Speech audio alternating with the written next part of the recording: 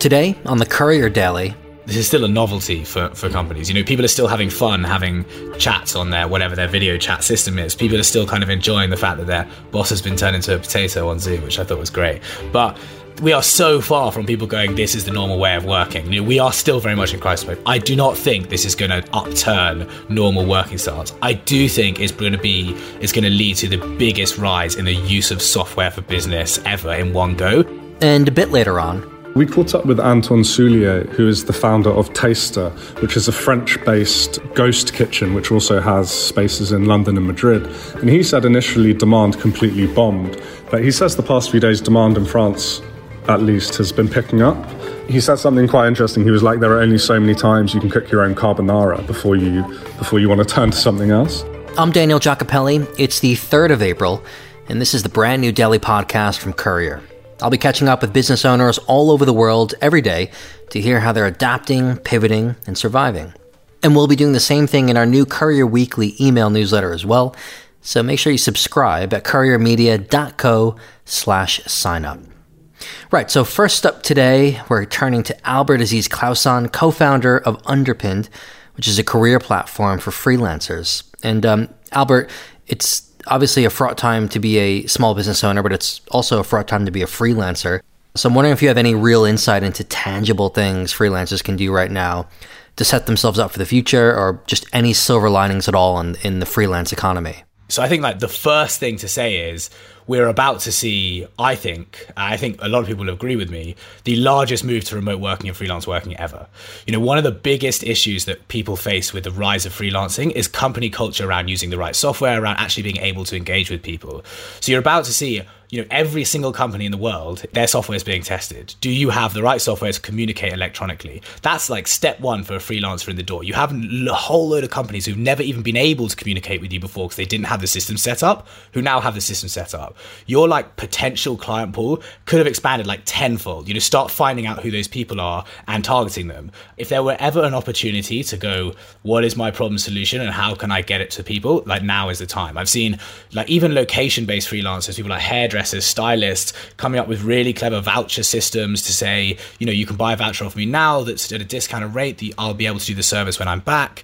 People doing, moving their skills to the web. Can you teach it online? Can you do some sort of service online? I think the cleverest things I've seen are usually the way in which people have started to package their services. And this kind of works across the board. Like illustrator, developer, photographer, graphic designer, copywriter, all of these people, journalists, who instead of going this is what I do, have gone, okay, I have this really specific service. So copywriter, I can write really good marketing emails, and I've gotten quite good with the language around COVID-19 and how we can talk about it in a positive way. For $150, $200, £100, whatever it is, whatever currency you're doing it is, here's my proposition. Send that to 100 companies who are currently freaking out about how they're communicating. So it's actual daily pivoting to adapt to the new circumstances. Yeah, and I think some of it will be pivoting, some of it will be changing your services and making them more relevant, or thinking about them. A lot of it will just be refining your services. So I think now is a really good opportunity. A lot of the times I'm talking to freelancers in the last few days, I've been saying things like, have you ever taken a full day to look at your bottom line? What are your costs? How are you presenting your work? What is your business? What is your problem solution? How are you presenting yourself? I think this is a unique opportunity, unfortunately a little bit forced, but a unique opportunity to go, okay, I really need to look at my bottom line. This is how much I spend on my daily life. Okay, so I need to put those right there. Okay, this is how much I spend on marketing myself. This is my proposition. How can I refine it a bit? How can I make it more relevant to what we're doing? And actually, these are all exercises that are positive to do at any point in the year. We caught up with Elizabeth Haig, the chef and restaurateur, on Monday, and she was saying, what she found really useful was doing a SWOT analysis to find out what her strengths and what her opportunities were, but also that her one piece of advice for other people in her position is that look at your P&L and your cash flow, because that's really what it's all about, and the real fundamentals. Everything else is just window dressing, but the real fundamentals, it's nothing like a crisis to expose you, to show the bones of the business. Yeah, I mean the magic is in the numbers. I think this is something that a lot of startups are feeling as well, this idea of up until now I've been kind of maybe not quite as refined about my cash as I could have been. okay, I have a reason to be like, I need to be looking at 12 months. I need to stop looking at the next 3 months. I need to be going like, how can I get to the place that I want to be in 12 months time successfully? Okay, I need to earn X amount. I need to spend Y amount. How am I breaking that up over the course of the next 12 months? There's a huge opportunity to like use this to really focus the mind. There's nothing like a crisis to focus yourself. I mean, I know you have a platform all about freelancing, but do you think now might be the time for people to not be a freelancer and to get a job at a giant, stable company? I mean, I'm predicting your answer is going to be no, but what's interesting is I think that there was a stat that just came out that it was like all 80% of work in the next 10 years is going to start coming from networks. And I think that the idea of having a stable job or creating a kind of stable income is something we associate with the idea of a full-time job because it seems very stable. But I mean, like, if anything has been shown right now is that a lot of those people have just lost their jobs. Totally. I mean, some of the biggest companies in the world are freezing their hiring or laying off large amounts of people. Yeah, I'm not saying that large companies are stable by default by any means. I think that there is something to be said for looking for stability. And I don't think you should force yourself into any... Like, I think it's quite easy to define yourself by what you're currently doing. Like, I'm a freelancer. I want to be a freelancer. I'm not going to turn down that opportunity. Right now, I think, like, you know, ultimately, if you can create stability and security, that is nothing but a positive thing. And I don't think that should push you in any one direction. I think going for, if you can find a stable job that makes you feel comfortable while you look at what you're doing on the side, while you look at your freelance career, like, I don't think that's a bad thing. I don't think I'd ever recommend somebody were to go freelancing as a general rule. And in the same way, I don't think I'd ever recommend someone to go to a full-time job. I think that, yeah, if you're getting offered stability and security, I think you should be taking that, you know, a bird in the hand kind of thing. I think there's also a huge amount of opportunity for diversification within freelancing, for rise in remote working. I also think we're going to start to genuinely see a line blurred between the two. Like, this is such a huge level of remote working that I think people who were traditionally very linear in-office desktop workers are suddenly working remotely with laptops and realizing that they are as, if not more efficient. A lot of trend forecasters are saying, you know, this is the time when the world, including yourself, goes remote for the long term. Do you think, though, that's true? Or do you think, you know, 6 months from now, everything's going to be back to normal? We're going to be commuting miserably on the overground and going to our jobs sitting next to people? I would be lying if I said this was going to be a revolution that's going to turn everybody remote. I think that also we're in like week 2. I mean, we're in week 3 because we decided to do an extra week, but this is still a novelty for companies. You know, people are still having fun having chats on their, whatever their video chat system is. People are still kind of enjoying the fact that their boss has been turned into a potato on Zoom, which I thought was great. But we are so far from people going, this is the normal way of working. You know, we are still very much in crisis mode. I do not think this is going to upturn normal working styles. I do think it's going to lead to the biggest rise in the use of software for business ever in one go. I think like a really good example is like there's loads of like team-based software systems that most companies will have as default, and most in-house companies just won't have used it very much. By in-house, I mean like, you know, with in-house teams. Won't have used them very much. And suddenly they're using the video chat, they're using the project management tools, they're using all these tools they had and never really used. So I think there will be an increase, like without doubt, like there already has been an increase in the amount these tools are used. And I don't think that's going to go completely back. But to say like everyone's going to go remote, I think is probably a little bit absurd. What other opportunities do you spot in the freelance sector at the moment? Yeah, so I think that, like, if I'm completely honest, like, I don't think in the next 6 months it'll be easy to say anyone's going to benefit. There might be a few people that are able to adapt and change and find their new kind of passion or their new path. I think more long term, I think the biggest thing that I've said is there's a push factor and there's a pull factor. On the push side, you've got the opportunity and perhaps the forced opportunity to start looking at freelancing as an option, which I think is going to lead to a massive amount of entrepreneurialism, a massive amount of creativity. I think the fact that we've seen that the lack of kind of identification and demarcation within the self-employed economy is causing real problems in offering support. We're suddenly going to start looking at entrepreneurs and freelancers and gig workers and contractors in slightly more defined ways as we start to understand them more, which is going to make it more of an option for people, which is going to lead people to do more things. And I think that kind of narrative of being freelancer to entrepreneur to startup to business owner is something that's existed for a really long time. And I think we're going to see that rise a lot during this. I think on the company side, we're going to see a big pull factor for freelancers. As I said, we're going to see a lot more companies have the facilities, the software capabilities, and the understanding to deal with people either remotely or freelancers in-house. I think, like, you know, I still believe freelancing done, when you sit in the room with people is a very positive thing. And I think we're going to see the capabilities of having those conversations and negotiating how you start projects like that rise a lot. I think, if you look at specific industries, there's going to be lots of different nuances to it. And like within software, as I said, I think there's going to be a massive rise in the importance of software and the understanding of like good user experience when you're dealing with things. I think some of the big tech companies are going to get a big shocks when they suddenly get a lot of data saying people do not like how this works, or people really like how this works. You never expected it because not many people were using it. But yeah, I think there's going to be a lot of opportunities for freelancers in the kind of post 6 month period. Right now, I think it's a lot about looking at how you and your business can work and how you kind of nail that down. And how about Underpinned as a company? I mean, you guys completed a fundraise right before the proverbial shit hit the fan. And how did that go? Wait, to clarify, we had nearly completed a fundraise when the proverbial shit hit the fan. First week, we hit 92% and things were still happening in Asia and people weren't talking very much in Europe. And then things really hit week 2, week 3. I think the DAO was down 20% at the end of our second week of crowdfunding. Not a good time to be asking people to give you their cash. That was really tough. I think that investment is going to be, as it is in any sort of economic uncertainty, it's going to be really tough for the next 6 months. We struggled. We definitely didn't get as much money as we thought we were going to do.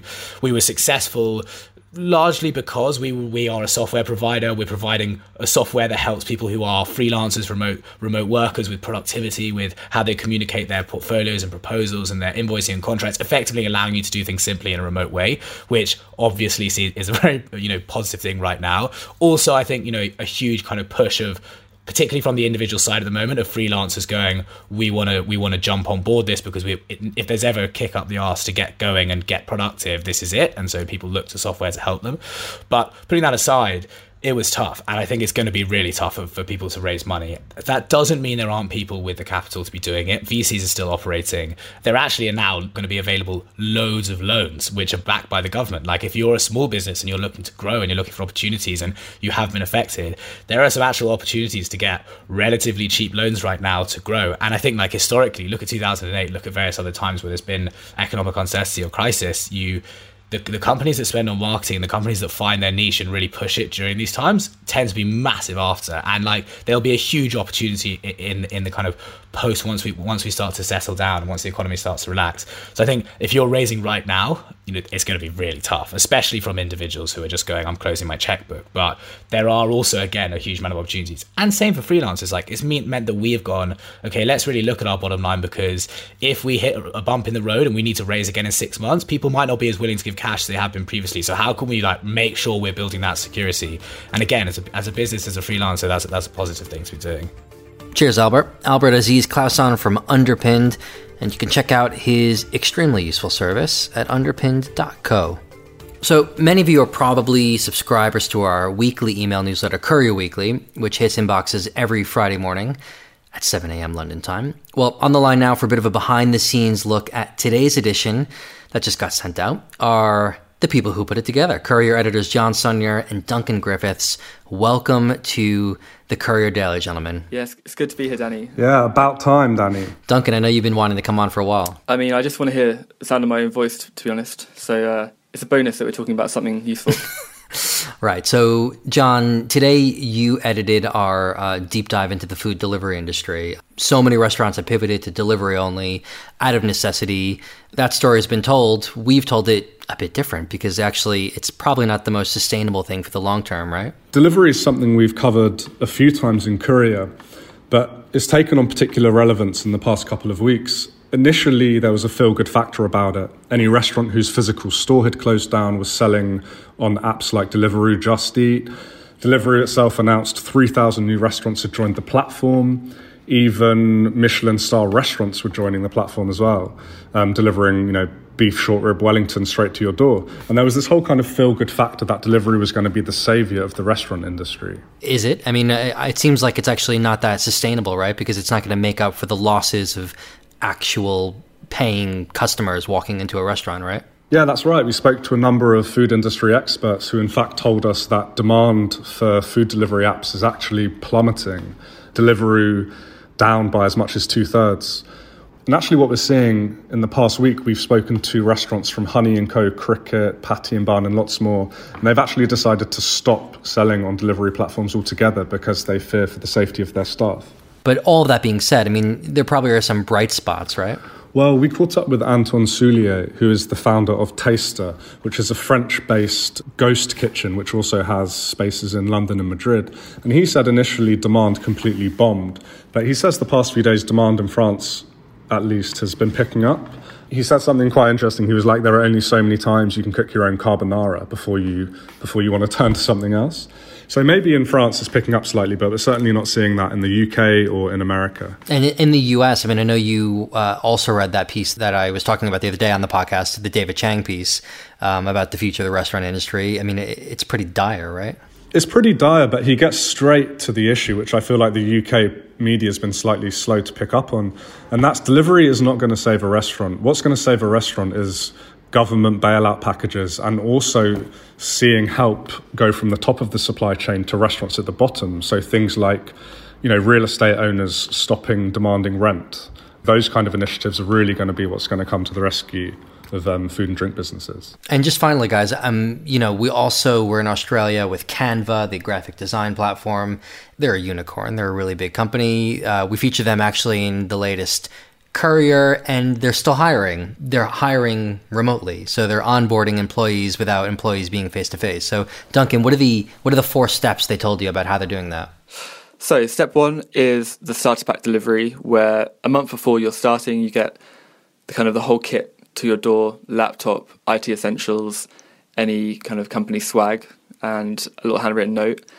Then there's a virtual induction, which is, like a lot of things at the moment, all on Zoom, which can be anything up to 50 different sessions. Then there is the kind of graduation ceremony that they normally have at their offices, but online.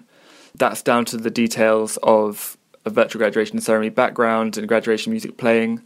And obviously at the end, new employees can throw whatever hat they're wearing as high as they can. And most importantly, ice cream sessions, which is virtual ice cream. And I kind of like to see something similar at Courier happening. Virtual ice cream. Yeah, it could be an idea for our culture secretary. How does that work? What's virtual ice cream like? I don't understand. So newcomers are paired with 3 people from different departments they wouldn't normally interact with. And they can either have cups of tea, wine on Friday evenings, or virtual ice cream sessions. My special thanks to Albert Aziz Clauson from Underpinned and John Sunyer and Duncan Griffiths from Courier for today's show. Have a question you want answered, or any tips, stories, or ideas, well, just shoot me an email. I'm at daniel@couriermedia.co. Make sure to also sign up to Courier Weekly for more stories of pivoting and adapting, maybe even growing, and that's at couriermedia.co/sign up. I'm Daniel Giacopelli. The Courier Daily's back again on Monday.